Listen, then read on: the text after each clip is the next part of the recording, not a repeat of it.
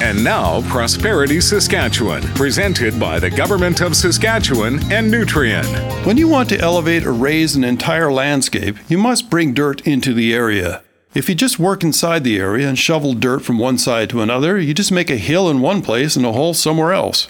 The same goes with economic growth. To make a big impact and elevate the entire province, you need to bring in dirt, or money in this case, from another region. You don't just want to move dirt around. You need to bring in more dirt or money from somewhere else. So if you can build or expand a business, like mining, which brings in dollars from outside the province, you bring in more dirt or money and can elevate or raise the entire provincial economy. Our resource sector's investments elevate the entire economy by bringing in dirt or dollars from other countries.